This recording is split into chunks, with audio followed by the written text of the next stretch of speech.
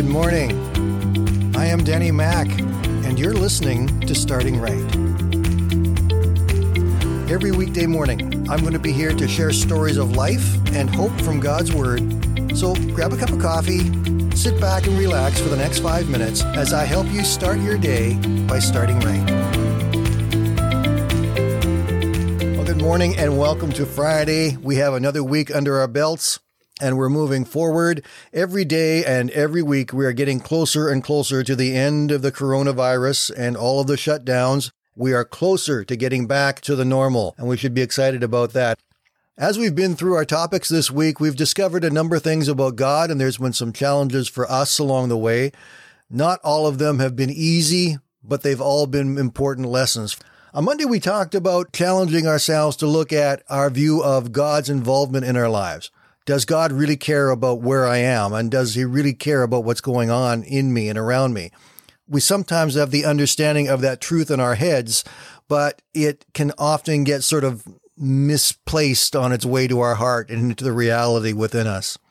So we were encouraged to once again get a hold of the truth that God wants to be involved in our lives every day, that God loves us beyond anything we can ask or imagine, and that he's at work within us. Ephesians chapter 3, verse 20.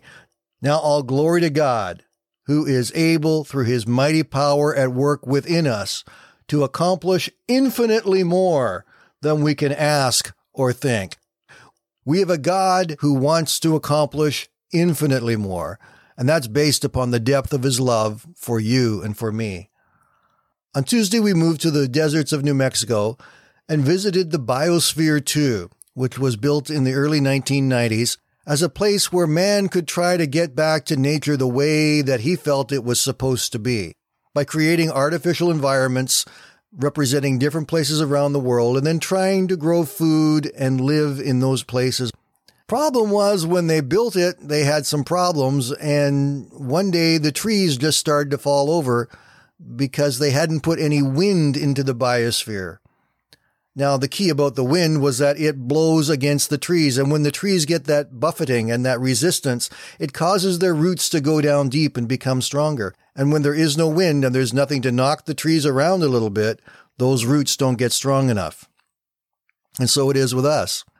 James tells us in chapter 1, verse 2, "For you know that when your faith is tested, your endurance has a chance to grow." When we get knocked around, when we have these things that are buffeting against us and are trying to knock us sideways and knock us around, our faith gets roots that go down and can grow. And God wants us to become stronger in him. Not only believe he wants to get involved in our lives, but to be stronger.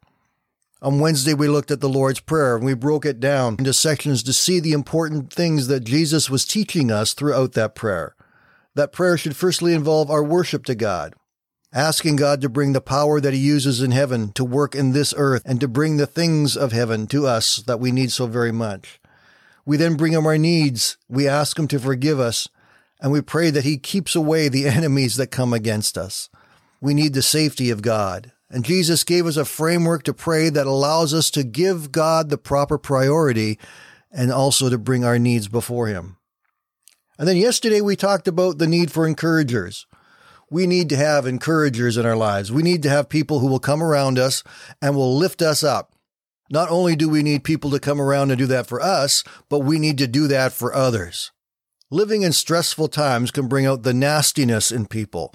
It can bring out the criticism in people. It can bring about the antagonistic responses to things and situations that normally would get passed by. But in 1 Thessalonians chapter 5 and verse 11, it says, "Encourage the hearts of your fellow believers and support one another, just as you are already doing."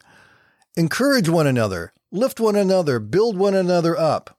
And we can take that and we can apply it to every step of the way this week. On Monday, when we talked about God really caring and being with us, encourage one another that God is there. Encourage one another when we're going through storms and we're being buffeted around, that God is with us, and in those storms, our roots can become stronger and our faith can grow and be what it should be. Encourage one another that when we pray, God hears us and he answers us and he works in us and for us. Our prayers are not in vain.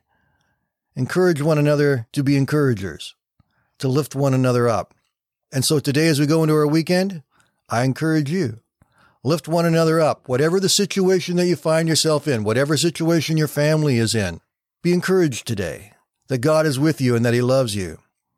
And make the choice to go and encourage someone this weekend. If you haven't done it already, make a phone call, send an email, send a text, call someone, talk to someone, encourage someone, lift them up. You may be the best thing that happens to them today when you do that. Let God's love shine through you and be with you. Have a great weekend, my friends. We'll talk to you again on Monday.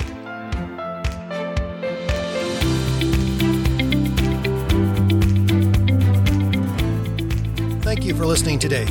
And I invite you to join me Monday to Friday right here on Starting Right with Danny Mack.